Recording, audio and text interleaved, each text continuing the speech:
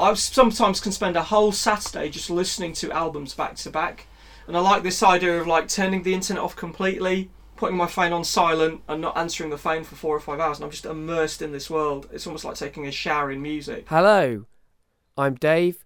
I'm the guy that's putting all this stuff together. I need to get better. Please make me better. I want to get better. Better acquainted with you. Today we are getting better acquainted with Naveen. Hello, Naveen. Hello, Dave. How are you? I'm all right. It's good to be in Leighton. Are we in Leighton? It's Leytonstone. I can never remember. It's Leytonstone. Yeah, that's where we are. It's nice looking across the room. It's all a bit sort of Mancunian slightly. You almost kind of feel like the Coronation Street thing's going to like waft in any second. That's nice. And, I mean, I guess, well, I've got some pictures of Lowry on the wall, so that's kind of adding the Mancunian Salford side. I don't know. Yeah, I guess it kind of feels a little bit industrial in here. How did I meet you? When did you first meet me? I think we started corresponding through, there's a website called Join My Band. That's right. Which is basically a forum for musicians to kind of look for various people. So I think that was the first contact we had. You put quite an interesting paragraph up about what you liked and what you wanted to do. This whole idea of cutting out some of the more unpleasant parts of what bands have to do, doing open mics and things like that. Not that there's anything wrong with open mics, that's good if you're starting, but kind of bypassing some of the elements and the idea of using podcasts and stuff. Yeah, that's right. Which is kind of what we're doing today. And that intrigued me, sort of the idea of what kind of musicians you wanted. So yeah, that's how we got together. And that was what? That wasn't very long ago. It was a couple of months ago. Yeah, probably. It's quite recently, isn't it? Yeah. So we've got together, haven't we? We've had 1 or 2 rehearsals and you've played me your songs, which are really good. And thanks. Yeah, it's been nice because sometimes you encounter these kind of situations where you go to meet someone and it's a bit awkward because it's like you're going into someone's home and then you're kind of aware of the fact that you want to kind of hopefully share some musical influences or an idea of where you want to go in terms of songwriting or how you want to record stuff. So, but it's worked out pretty well. It's been a good experience. Yeah, so far. Yeah. Hopefully we'll find some more people and we can get a band together. Yeah, that's which the plan. is for all those people out there who are kind of struggling to find bands. It's always a hard one finding the rest of your pieces of your jigsaw to kind of fill it out. Yeah. You either grow up with the band and you sort of form at school, or you are sort of lost in this wilderness of how do you find like-minded people. Absolutely, yeah. Who share your kind of views and your tastes. What do you do now? What do I do? At the moment, I'm gainfully employed 3 days a week, so I have a regular 9 to 5 kind of office job. Right. And that kind of involves some driving as well. Very straightforward stuff. The rest of my time, outside of that, I'm trying to write my own songs and do my own little projects on the side. We're doing a project together. I'm doing a project with a friend of mine. She's a songwriter, so I'm playing bass for her on that. Those are the 2 things. But yeah, I like the idea of actually having a day job because it focuses you into wanting to use your time outside of it more constructively. It's really easy spending 6 months and saying, right, I'm going to leave work and concentrate on writing songs or learning to paint or concentrate on writing a book. But unless you're one of these really driven or focused people, it's quite easy to let the days slide into one another. So my friends have said this who make music. I've come to understand that this must be a common thing, but it's hard for me because I probably am in that very small percentage of really driven people. So I just get very frustrated not being able to sort of spend more time on my projects. But yeah, a lot of people say that to me. Drive is a good thing. It's something I wish I had more of. When I get my teeth into something, I can really stick with it. But some days you can get really lazy, and that's a really bad thing because there's no reason for it. But I found now that I'm working again, you have this kind of framework where you get up, you go to work. So you kind of have to do certain regimented things like, say, have breakfast, or I might have breakfast later, and then have lunch and dinner, and you do a day's work. And then it means when you come to, say, Saturday and Sunday, you think, well, hang on, now I need to be a bit more focused. Yeah. Do household chores, because I live on my own at the moment, which means I do everything by myself, which is fine. I like that. But then if I've got 3 hours spare, sit down and just start playing the guitar, or perhaps I'll start digging a keyboard out and start writing or start playing, getting into the discipline of playing. And then hopefully ideas will start to seep out and come through. It's interesting. I mean, I think the way that I approach music tends to be, I don't know, I'm quite against work as a an actual function of society. But I think I kind of approach making art as a job. I am quite rigid and regimented and have, a big list of things to do every day, and that can become a bit intimidating, and you look at the big list. Sometimes I wish I was a little bit more, just let things happen and see what happens. Yeah. I thought today, we were talking earlier about it, and an interesting sort of way for us to talk is, I guess, about music, because it's something that's how we met, and it's what we both do. When did you decide that you wanted to make music? It's probably as a kid, it sort of stems from first listening to music and being aware of sound around you and what your mum and dad listened to. And what was that? It was, I grew up in a house where we could listen to pop music, so what would have been then like Top of the Pops and the Top 40 and the charts and stuff. But then I grew up around Bollywood music as well, so a lot of the song and dance stuff that you see, and also like traditional like classical musicians, so if people know about like Ravi Shankar and people like that. So there was that aspect of that going on. A lot of vinyl around the house, I think, and things like that. And your parents were interested in music? Yeah, not professional musicians, but interested enough that they were happy to encourage me in that direction. Okay. But I still went through the traditional route of like school, GCSEs, A-levels, then university. You kind of think of music as something to do for fun, yeah. But then you're also encouraged kind of by your parents that it's good to learn a trade or get a degree and have that whole kind of side of it. It took me a while, whereas say a lot of people form a band at school when they're 14 or 15 or 16 or whatever. I didn't really do that, but I was into music and I was listening to lots of different things, picking up little scraps of ideas here, there and everywhere, but didn't start really sort of playing the guitar till I was about, I think, 20, 21 or something like that. Okay, so... And then just picking up things, learning things as I was going along. What motivated you to do that, to make that change between enjoying music as a listener and making music as a... I like the idea of just participating. I just didn't... Maybe I wasn't aware of it at the time, but thinking about it now, I just didn't want to be like someone standing at gigs just watching the band and just listening to it and that was the end of it. I wanted to see, well, why are they using those chords, or why are they using those guitars or PA or that kind of keyboard. So it was all that kind of thing. So the slightly technical side of it came in. So I wanted to participate and be on stage doing it rather than just being a passive observer. So in a way it was a sort of an extension of analysing the music that you were listening to. Yeah, definitely, yeah.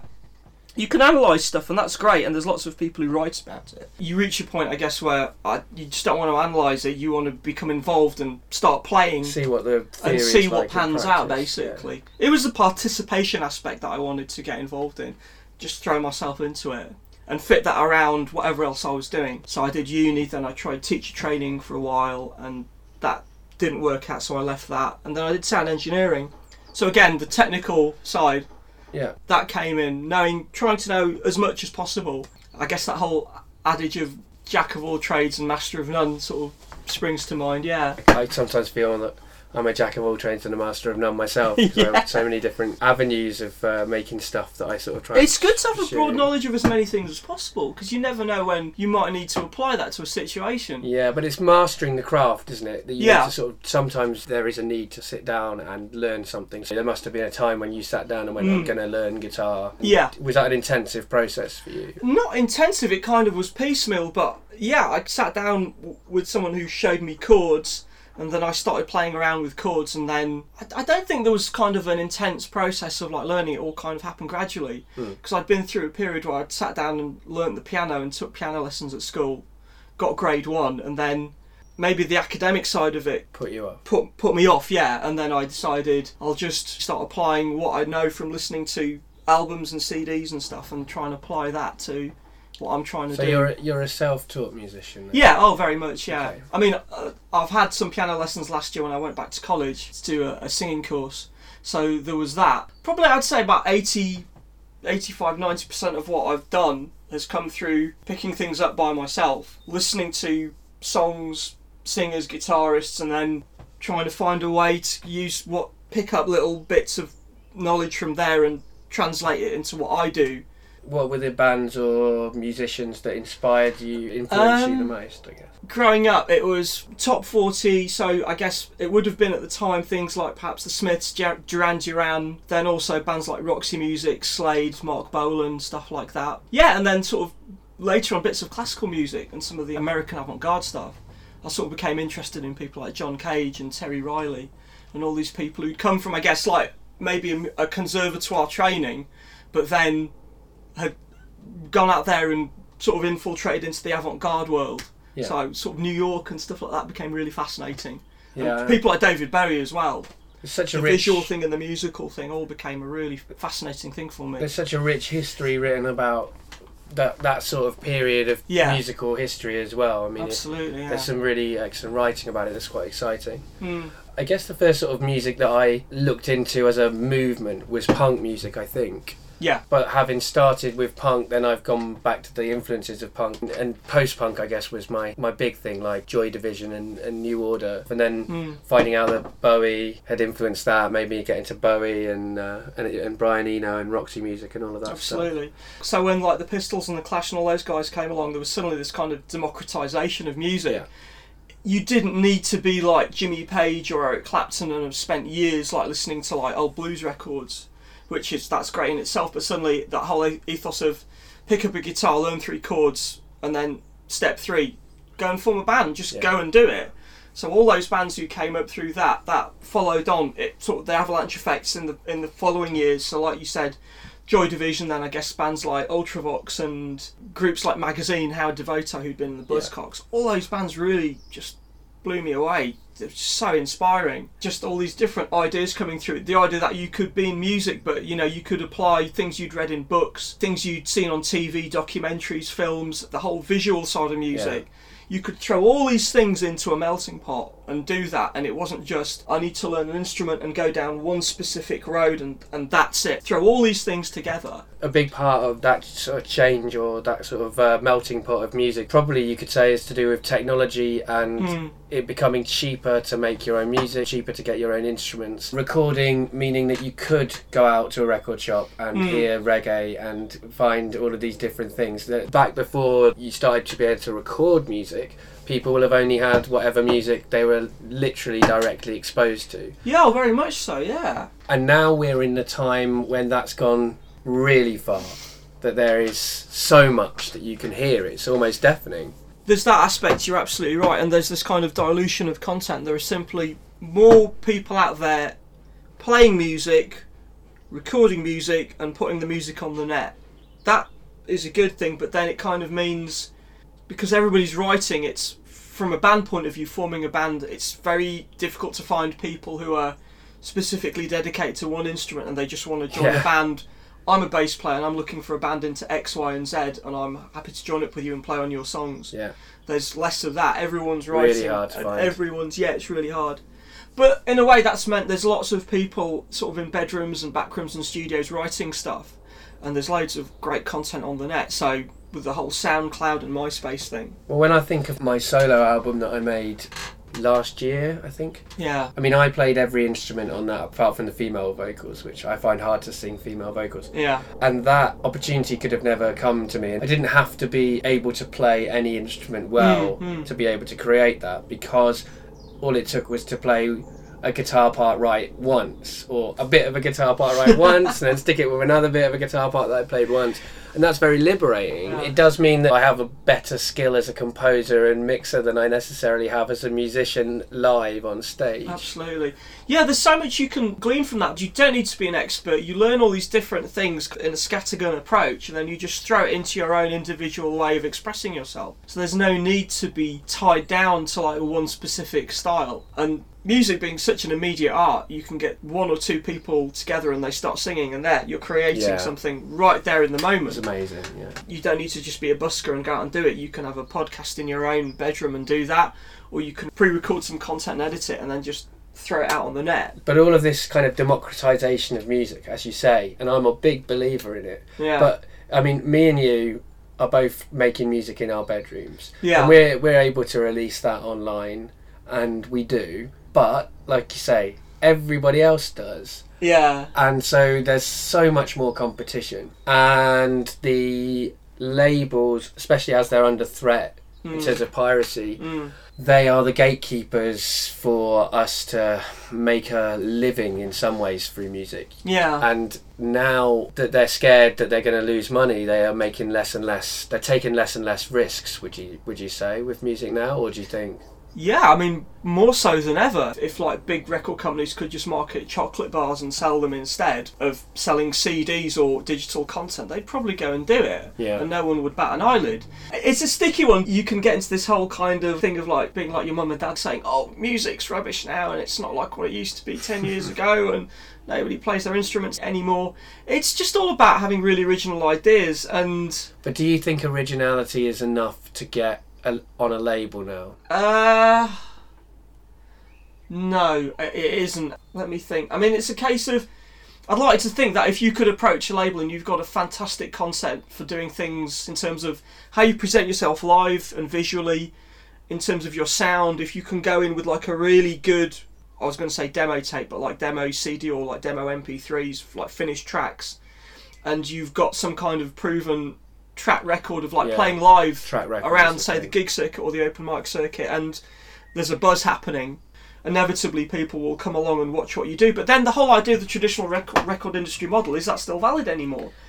People, the whole DIY approach of people marketing their own music and cutting out the whole management process, the promotion process that record companies traditionally provide, and doing it all yourself. Despite the democratisation of the internet, I still think people are feeling their way through. Just because one band does it a particular way doesn't mean we all have to agree with that. So like, take a big selling band of the last couple of years, take the Killers or say Fleet Foxes, who are doing interesting things. There's that whole side of it. So I think as the sort of years carry on, the internet's going to become more and more of an open tool. I think actually we've only just started scratching the surface. But it's an interesting question in terms of it being an open tool, because anyone can publish on it, but getting people to hear it is very hard.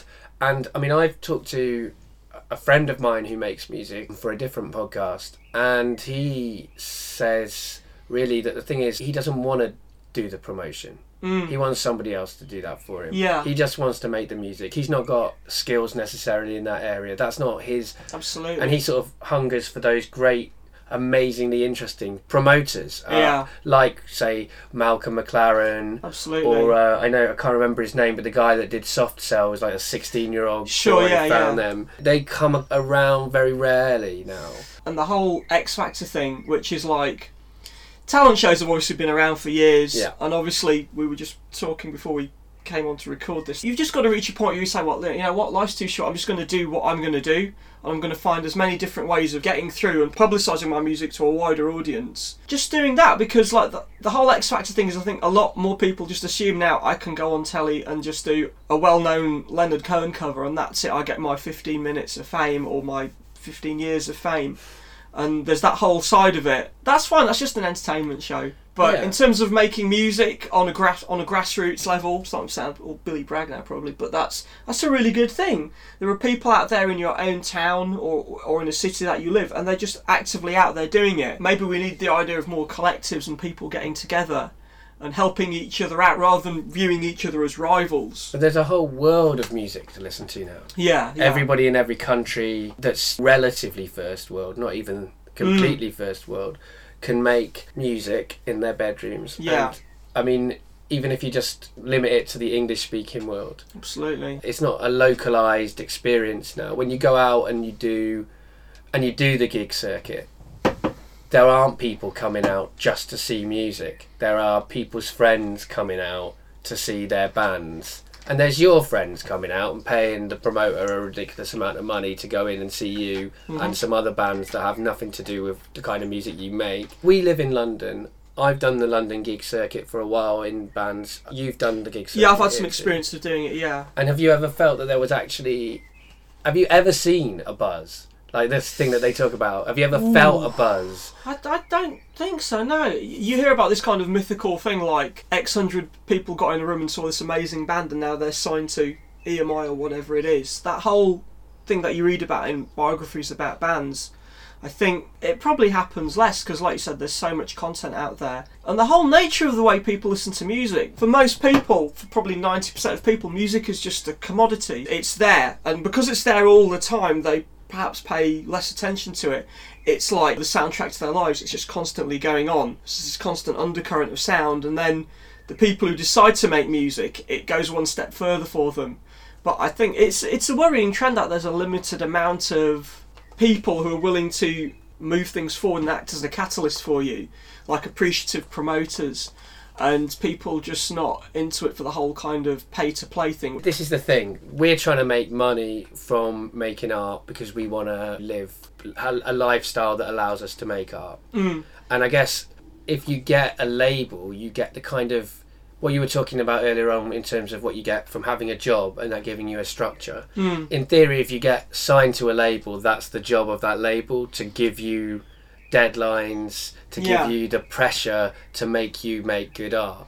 And if you don't have deadlines and you don't have any sense when you go out and play a gig that it could get somewhere, that I don't know, I mean, I've never known of someone from a record label being in a room at a completely unknown night. I don't know if that happens so much anymore.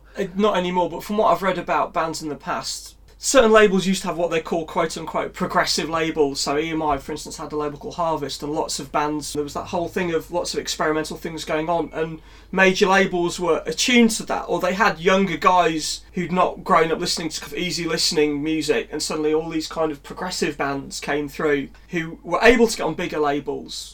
And then that kind of offshooted into things like heavy metal and electro-pop later on the decade. But yeah, it's nice to think that bands like Genesis or Roxy or like Thin Lizzy, they all started off on progressive labels, and there was this kind of thing that you could make an album or 2 albums, and if you didn't have a hit immediately, there was that gestation period in which you could grow. Everybody wants everything now, and it's in the moment, and the downside of that is that no artists are given the chance to develop. This is that kind of thing you're immediately put under the spotlight.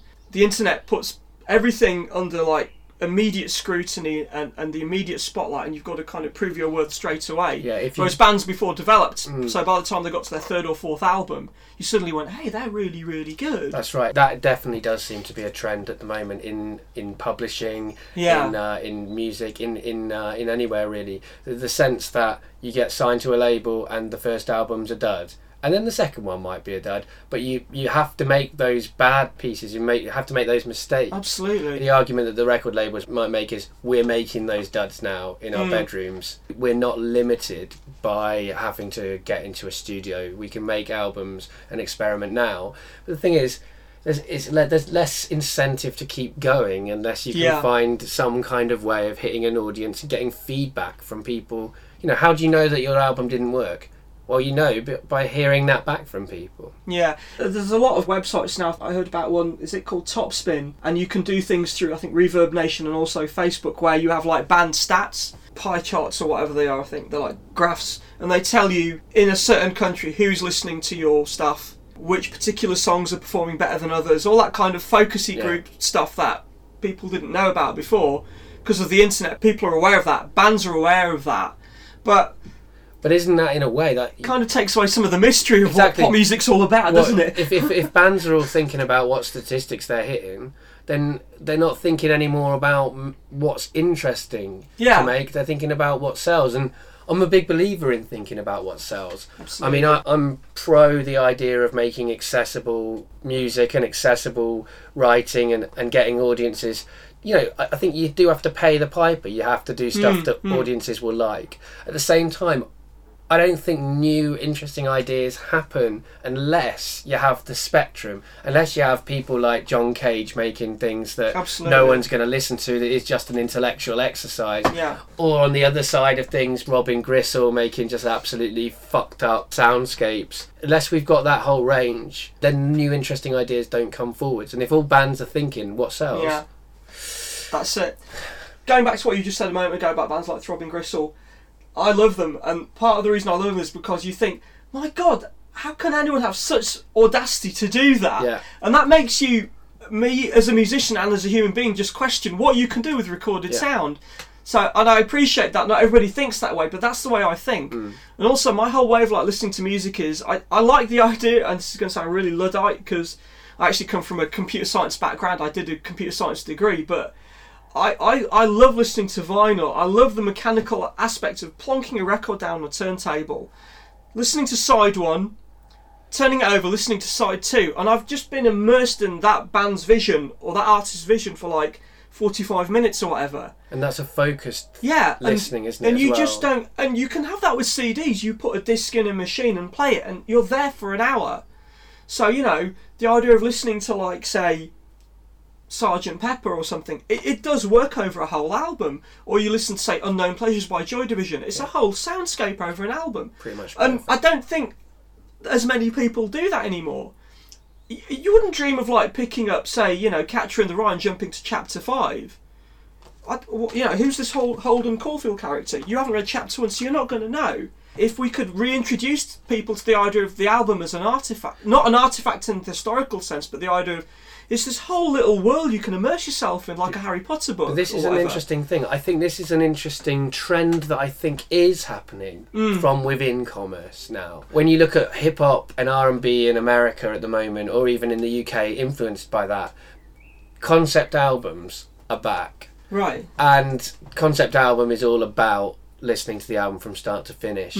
But unlike prog music, this is concept albums that are designed still to be danced to Absolutely, be yeah. visceral to people. So Kanye West's albums seem to be increasingly more and more kind of inclined towards a concept running through. Certainly Kid Cudi did Man on the Moon, which is completely a concept album about a hip-hop artist going to the moon, and it's very depressing, and it's interesting in terms of like Dark Side of the Moon by Pink Floyd. Absolutely, yeah. Because I think music is cyclical and art is Yeah. going in a circle, and so I hope that some of the things that we're complaining about now are just, I mean, I wonder that there might have been times in history where people have felt this before. Sure, yeah. About and where the new interesting music's going to come from is going to be a different side than we expected. There's Janelle Monáe, she's doing the Arch Android or something like that, and she's doing, again, R&B and funk that is a concept album in itself. And even, I mean, there's a Swedish electro artist called Robin who's doing Body Talk. She released three albums in a year. Yeah. Body Talk 1, Body Talk 2 and Body Talk 3. They're all about dancing. Yeah. And that's something that goes from the beginning of the album to the end of the album, you know. Part of me thinks we're right. Part of me thinks that music is pretty much dying a death at the moment, and we need to sort that out and get stuff a little bit more, maybe get rid of the computers a little bit and sort of step back from it. Part of me thinks, what am I talking about? Computers is where some of the most interesting music is happening, and people need to explore that, and maybe something new will come from that. But the other thing I think is, me and you, we're students of music. Yeah. We are have read the myths of music. We've loved them, and they've been amazing, like the Sex Pistols gig where everybody that was in the audience went and formed a band in Manchester. Yeah. And there were only 10 people there. Yeah. Well, we can't see the myths that are being created right at this moment necessarily. Yeah, you're right. It's like growing up in the 70s and people eulogising about Elvis and Bill Haley in the 50s. So it's like now you have to realise that, and I'm sure you do, and we all do, like there's so many kids growing up who, why should they be interested in Queen or Pink Floyd or interested in Nick Drake? It's probably just it's history to them, so inevitably they're going to tune out, and quite rightly too, to an extent, because they're making their sounds and they're doing their own thing now. So, and then in another 50 years, their kids will be like, "Oh, you're not banging on about Kanye West again, or like Eminem." The interesting thing is, you can sort of take this whole philosophical approach to it. Like, recorded sound is like there. The Beatles are just as relevant now as they were 40 years ago, and you know, Kanye West is relevant to people who like him. Yeah. It doesn't make any difference. The thing is, I think people need to have a firm sort of grasp on what they want to do. And like you said, someone needs to come along and do something and just say, look, this is my identity, and sod everybody else. That whole idea of like making music and you feel like the outsider, the kind of the defiant person, like the whole punk thing. You know, that whole idea of like, you know, John Lydon came along as this kind of really, and he engendered so much hate from so many quarters. Yeah.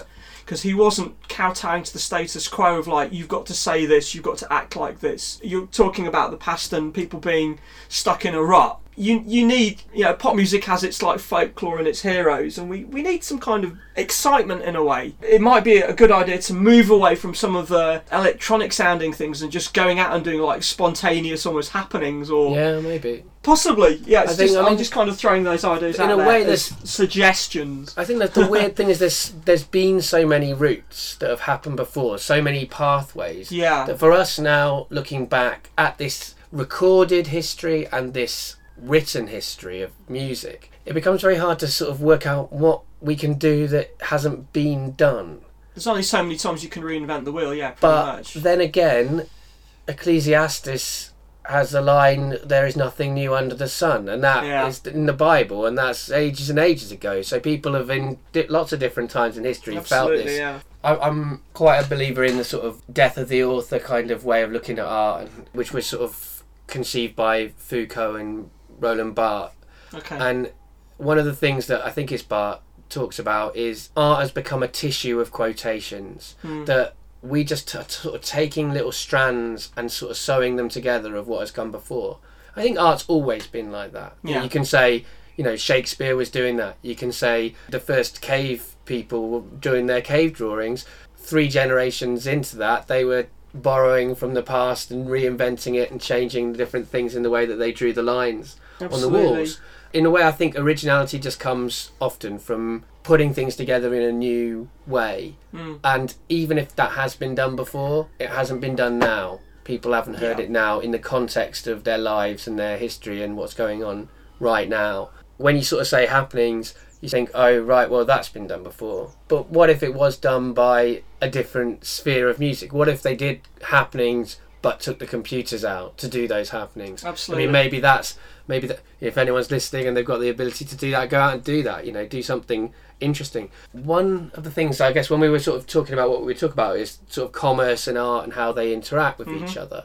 It feels very much to me at the moment like there is this big wall that commerce has got that is sort of we're banging our heads against, like the glass ceiling that people talk about when they talk about equality for women. It feels like in terms of artists we're banging our head against this glass ceiling. We can see through, we can see where Kanye West is, we can see where the Killers are, and we're like, let us in. Now maybe people might say, well, maybe the reason we haven't got through that glass ceiling is we don't have the skill and we're not good enough.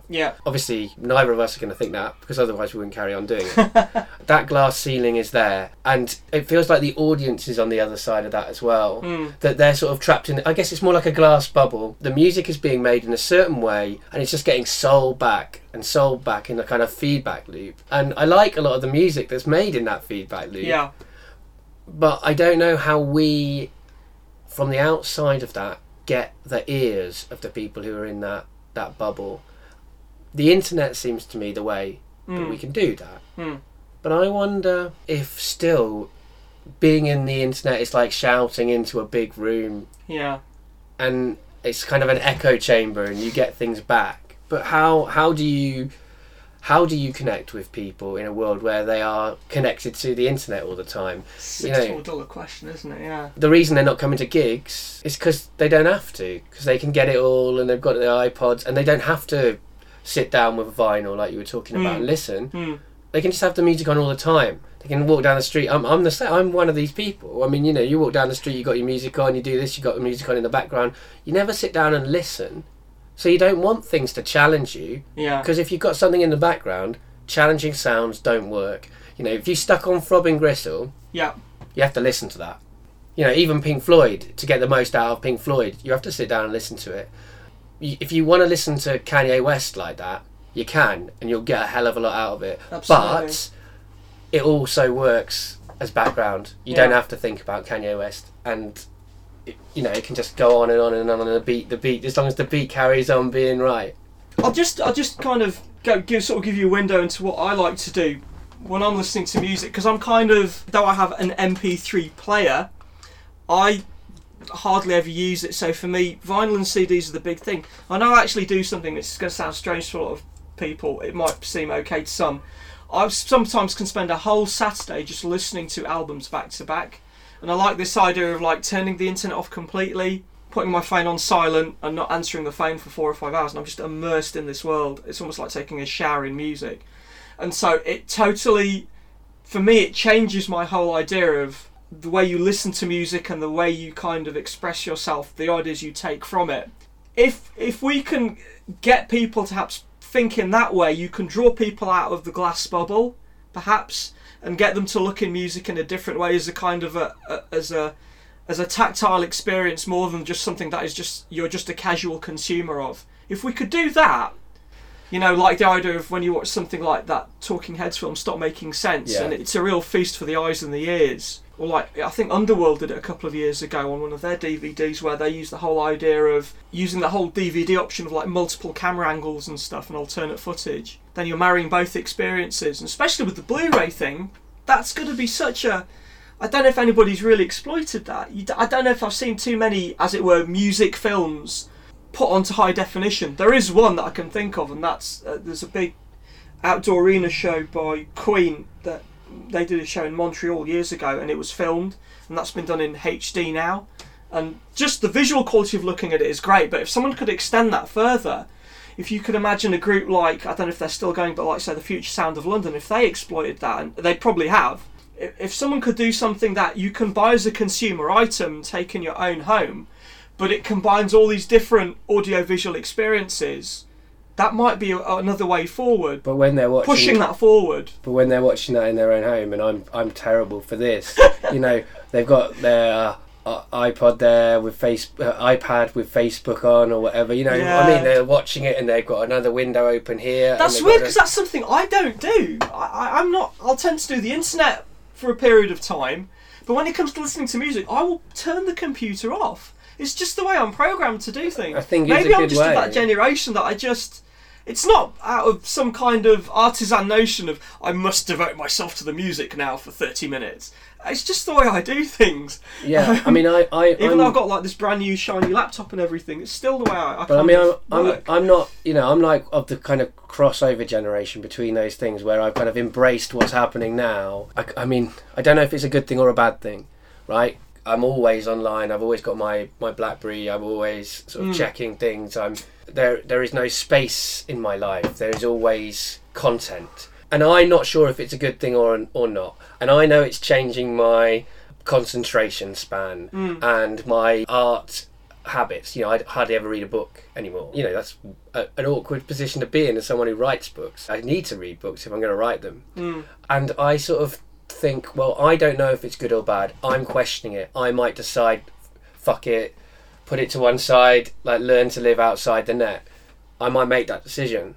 But the kids who are growing up now, they're not even going to challenge it. They're not going to think, is it a good or a bad thing? It's just their thing. It's just their life, their world that they're in. So I think we need to find a way somehow, not in a necessarily kind of forced educational way, but in some kind of way that we can draw them in and exploit the idea that modern kids are like so multifaceted. They're on their BlackBerry, they're chatting to their mates. If they're at home, they're involved in some of the audiovisual content. They're doing like 3 or 4 things at once. If you can find a way in using that, but then introducing some new ideas, I was going to say subliminally, but I don't mean it in that subversive way. In a good way, that's the way forward. We've got to use the modern tools, but find another way in. But do you think that they might say, well, whatever, you just don't understand it. We get just as much artistic pleasure from this fragmented reality that we experience as you get from your very focused and concentrational way of consuming your art.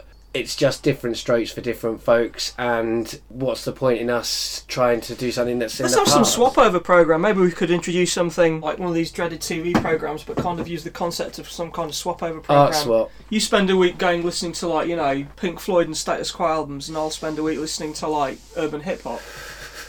Sorry, that probably sounds really disparaging. No, I'm really open to people thinking this guy's probably like stuck in a rut or something. I really like new music. And I'll go out and check bands, but I think we've just alluded to it earlier that how many times can you reinvent the wheel? Someone has to like say, well, instead of playing a G chord, I'll play an F sharp chord and start doing something with all the chords that are not accepted as the chords that we should use.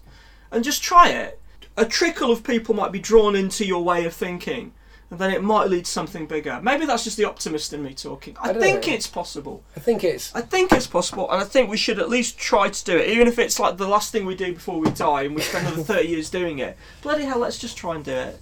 Because I think there's a lot of people out there who are willing to embrace it. And yeah, maybe that is just the optimist in me talking, because I'm not overly exposed to some of the things that perhaps you're exposed to. But I'm not. I mean, I don't know if I'm that exposed. I sort of just find things as they come up. I'm not very aware of what the most modern music is. And in fact, the Kanye West album that I'm sort of obsessed with listening to is not even the most current. We've had a very lively and an interesting discussion, really, about trying to about put the music. world to rights, isn't it, in a way? Yeah. Yeah. One thing before we sort of wrap up in the last 10 minutes of this discussion that I'm interested in hearing is the case for Queen, the band, because Interesting. I like some Queen tracks, Yeah. but they, in a way, are the ultimate representation now of the kind of middle of the road populist art form, with "We Will Rock You" the musical being Absolutely, their yeah. kind of big symbol. And I know that you are quite a fan of Queen. Let's lay on the line. I'm a bit of an obsessive. I've seen some of the interesting things recently. I've like going on a fan forum and seeing people who are even more obsessed. So there's like degrees of obsession. For me, it's really about the albums. The weird thing is, it's when you say like, no, they've become part of the establishment, and like when punk came along, they were seen as these like dinosaurs. Freddie was like seen as this ultimate kind of Hollywood like star, kind of parading around, Hollywood's and it how really they- got yeah. at people's noses. How they feel now. Yeah.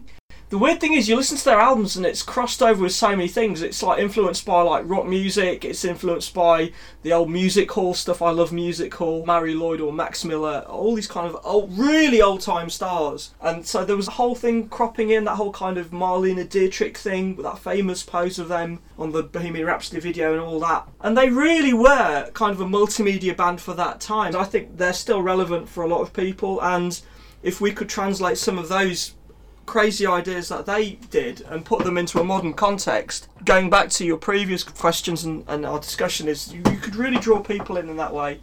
The idea of, hey, let's just try anything. I know it's been done, but let's put on glitter and wear really ridiculous clothes and maybe use some of the ideas that Lady Gaga's done, and let's just Well, isn't that. Lady Gaga the Bowie for the day? I mean, you know, it's interesting that you say that they tried everything and that they had all of these influences, which I don't doubt, because the way that they seem now is that they didn't. They haven't had the same unkitsching that ABBA, say, have. Yeah. It's and even the Bee Gees. But I mean, I don't really have much time for the Bee Gees. But I think that, you know, people now go, yeah, ABBA used to be considered crap and cheesy and all that, but hey, they wrote some brilliant music. Yeah. But Queen has been captured as a cultural thing. Yeah. And people aren't able to see past that kitsch. I'd love people to Presentation. just take a moment and perhaps just look behind the sort of iconic images that they know of the band. I'd say that with any band. It's like saying, oh, another fashionable band to knock is like Status Quo, and it's a very similar thing. That whole idea of they're not just rocking all over the world. They had some really cool singles and albums. Just take maybe one time just to go and listen to an album and listen to some of the hidden gems, like the buried treasure, the album tracks and stuff. And you might uncover some really new and exciting things that you perhaps didn't encounter before. What Queen song or album would you say to a young person interested in music now who's written off Queen that they should listen to, that would convert them or make them see Queen in a different light? I would say, if you listen to, there's an album they did called Sheer Heart Attack, which is their third album, and that was like their kitchen sink album in that I guess they threw everything in, and you could probably find something on there that will interest you. The hard rock stuff, there's like almost kind of barbershop quartet type stuff, ballads, a little bit of classical stuff, odd bits of electronic music slightly creeping through. Investigate that album, Sheer Heart Attack. It's a really, really good album, and you might encounter some new ideas of things that you'd never heard before. And they've just done this, I'm going to probably sound like one of their publicists, they've just done that whole thing of, like a lot of bands, digitally remastering their catalogue and bringing it out. I know, you can go on iTunes, get all their stuff, it's there. And just try, just please really try and have a listen. But try lots of different bands. I wouldn't just say Queen. Genesis were a really interesting band who did lots of stuff. There's an interesting band called Peru Boo, again focusing on a different part of going into the post-punk stuff. Amazing band. Definitely. But again, they were a great albums band because they put in loads of diverse ideas and they offer you this kind of whole vista into another world which you didn't think you could possibly imagine. I think it's just, if you try it, you'll love it. Really. Do you not think in some ways Queen have been the engineers of their own cultural malaise though? Because after Freddie died, the band carried on without him. Yeah. Which seems a strange choice to me because they sort of basically got a Freddie Mercury impersonator, didn't they? I mean, it's difficult to kind of follow like in the footsteps of a really powerful frontman. It's like when John Bonham died and Led Zeppelin kind of wound things up. whenever they came back, there was that whole thing of it's not working. They've got his son now, don't they? Yeah. I try and look at it as going to watch a tribute band. It's kind of amusing in certain ways, but then a large part of me is like thinking, just go and listen to the albums. Draw what you can from that music. I mean, I always remember... And leave the historical aspect behind. A few years ago, it was some royal event, and Brian May played the national anthem on the top of the Houses of Parliament. Yeah, it was one or Buck House or one of those type of things. Yeah. No, Buckingham Palace. That's right. It. Yeah. On top of the Buckingham Palace with his guitar playing the national anthem, and I just thought, well, that is why people aren't going to ever listen to. He's a fascinating character, Brian May, because he's got like a PhD in astronomy, and you actually go to his website. He's quite a web savvy person, actually. Yeah. He's actually campaigning for lots of different things. I think like countryside issues and stuff like that. But he is a Tory, isn't he? I think so. He's yeah, he's like So I've never been a Tory voter. If you look at the history of the Tory party, it's like. Tories are, like, by their nature, resistant to change. It's just a new coat of paint for a modern generation. Although music, once it lasts for a long enough time, it becomes part of the acceptable mainstream, doesn't it? So David Cameron now lists the Smiths as one of his top bands. Cameron being a fan of the Smiths because they kind of represented everything that was opposite, especially at the height of Thatcherism. They were kind of an anti. At the time. So I don't think they necessarily allied themselves with like Red Wedge. I don't know, but they were seen as artistically, musically, politically, everything so away from some of the bands who kind of embraced the whole Thatcherism. Me generation thing of like say bands like Duran Duran. Though I really love Duran Duran, I sort of see the point where that whole idea of like consumerism and having a big Porsche or a nice house and all that stuff, and a lot of people went, that means nothing to me. I'm living in a 2 Up 2 Down in Bradford. It's the same as gangster rap now. Yeah, you can go so far that it goes the other way. Like there is a Kanye West song where he's like, my friend's looking at pictures of his kids and all I've got are pictures of my cribs. But I think that goes so far that it becomes interesting again. You know, that he's so super rich that he is feeling sad about the fact that he hasn't got these human connections. That's quite a universal thing, yeah. And that's an interesting idea. But when they're just saying, you know, we got loads of money, we got loads of girls, and that's what Duran Duran did. Affluence doesn't necessarily breed wisdom. You used your mind and your abilities to get you to a certain point, but then there's going to be a whole bunch of people quite rightly turning around and saying, well, it's quite easy for you sitting in your ivory tower telling us all these things, or like talking about, I used to be a working class hero and blah blah blah, but you know, what about the rest of us who are like struggling to like, you know, make our minimum wage go to like affording 3 meals a day. So there's always going to be that dichotomy, but you can try and hopefully listen to what people are saying and take that on board. Going back to Queen, they were seen as this kind of almost like conservative band. The other side of that is they came from an era where, and I went to see an exhibition they just had recently, and it was kind of about their prehistory, and they all were like starving students, and so inevitably you look at escapism and Hollywood films or like America. America was like the big wonderland to look at for ideas and inspiration and something to like think I could have that star thing and that all that coming in. So when you're kind of poor and starving and you're looking, you know, you're down in the gutter and looking at the stars, is that whole side of things. But then 5 years down the line, once you've made a couple of million quid or whatever, it's difficult to kind of relate to the man and the woman in the street. So there's always going to be that dichotomy. Well, money sort of has ruined a lot of bands. So you sort of think of like, you know, Oasis's first album. Sure, yeah. Then they had their second album, which benefited maybe from the affluence that they suddenly hit. Yeah. And after that, they've just become irrelevant. Yeah. It's always going to be a difficult one. That I think, hopefully, he said with his rose-tinted spectacles on and kind of optimism that hopefully the music will just transcend that and people will just really enjoy the vibe of listening to the music. Sometimes you just listen to stuff and you think, well, it doesn't matter that they live in £1 million house and stuff. It's like, I've got this album and it means so much more to me. And then you could look at the whole aspect of I could be doing something like criminal or out there on the streets that is no good for society. Instead, I'm listening to music and I'm trying to better my mind and better myself. So do you think that there's that kind of educational aspect to music, and that you're learning a craft and a skill, going full circle back to the whole artisan thing of learning an instrument, and it physically gets you away from getting involved in negative activities. You think that music is essentially a positive force? Oh, definitely, for sure. I think even though we live in an age of cynicism and so many comics and other commentators can be cynical and disparage things, which can be really funny, that, you know, I think music's such a fantastic leveler, and it's a real meeting of people. It has a real community joining together thing. It's probably going to sound really hippyish, but I do believe in it. I think it really joins people together. And, you know, you can have differing opinions on certain album tracks or certain songs, but ultimately you're joined together. And it's better to be doing that as a community rather than being separated and being ostracised and doing stuff away from people.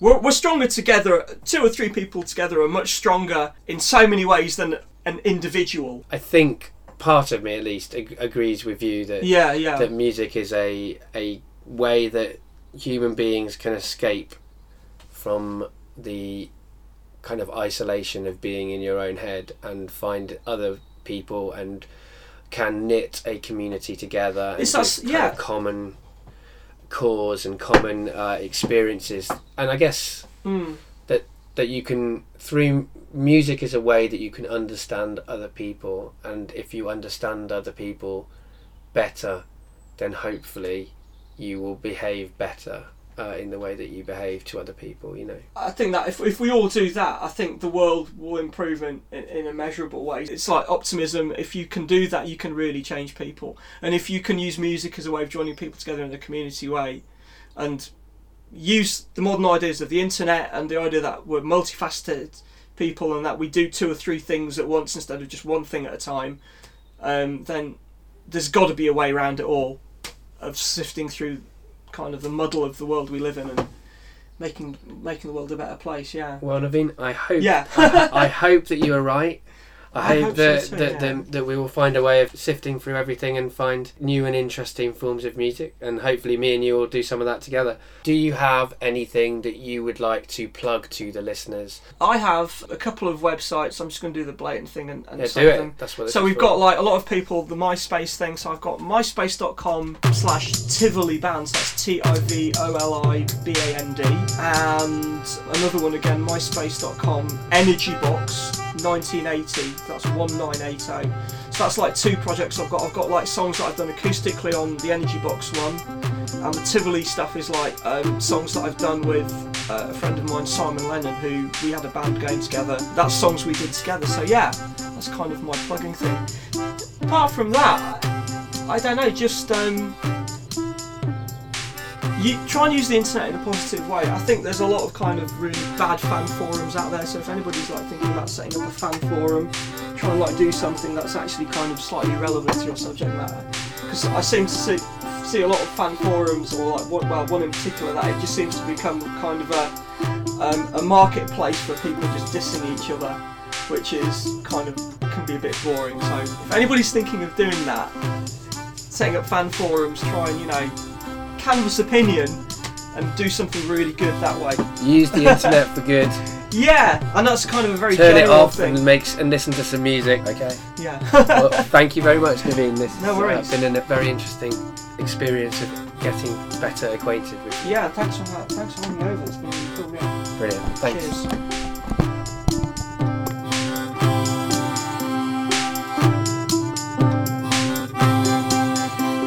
Find Getting Better Acquainted on Twitter @GBA Podcast. You can find it on Facebook. It's Getting Better Acquainted. Have a search on Facebook and like it. Or you can find it on the website www.gettingbetteracquainted.co.uk. You can also subscribe by searching on iTunes and subscribing to us that way. There are lots of ways to get better acquainted. Naveen and me recorded this podcast a few months ago. We're making music together still, and we've got a female vocalist who's singing with us. There's a couple of other people who are potentially working with us, who we're talking to, who are coming along to some jams and stuff. Me and Naveen met because he replied to the following advert. If you live in London and you're interested in being in a band, or you know people who might be interested in being in a band who live in London, listen on. If not, then you may not want to listen to the end of this podcast. I'm starting a new band up. The band will be a 4-piece, including me, and it will play my songs. I want to make epic electronic folk pop, mixing nice folky instruments with pleasing electronic sounds. I'm particularly interested in duets and multi-vocal arrangements. The band will have a punk ethos and a lo-fi sensibility. I put a link to what my solo stuff sounds like, and you can find that on soundcloud.com/TheDave, which is the-Dave, unfortunately. So hear the solo songs there. Also there you'll find a set list of demos which we're using as the basis for what we're doing in this new band. The band will not kill ourselves on the soulless London gig circuit where no one sees you and you never get paid. We will carve out our own space with regular live performances recorded in intimate venues with invited audiences and guests and distributed via a free podcast and YouTube channel. Basically, we will play in people's front rooms and invite our friends to come along and have some drinks and watch us play. No more hassling your mates to come out and pay stupid amounts of money to lazy promoters and watch a load of shite bands play. Once we get followers online, we will put on live podcast nights at good London venues. We will programme these nights with quality support acts and bands, pay everyone to play and hopefully make a profit. We'll record the nights and offer them for free as podcast specials. Potential members need to live in London and be prepared to rehearse once or twice a week. Music must be your passion, not your hobby, and you need to be someone willing and able to commit to regular rehearsals, recordings and performance. I'm looking for collaborators with musical ideas, and there will be plenty of room to put your own art into the project. However, we will be playing my songs and adhering to my vision, at least for the initial start-up period of the band's life. I play ukulele, guitar, analog keys, melodica, kazoo and sing. We've already got a bass player and a female vocalist and potentially a guitarist. What we're looking for, most of all, is a percussionist who can play kit but is also into playing all sorts of other rhythmic things. We're also potentially looking for synth players, people with drum machines who want to make beats. We are also looking potentially for a relatively unusual instrument like a cello or a bassoon or a flute or a banjo, something to really add to the sound. If you're interested or you know someone who is, please get in touch with me and we can meet up, jam and see if we click. So contact me on goosefat101@hotmail.co.uk. Brilliant. Well, if you like that, do that. If not, then don't.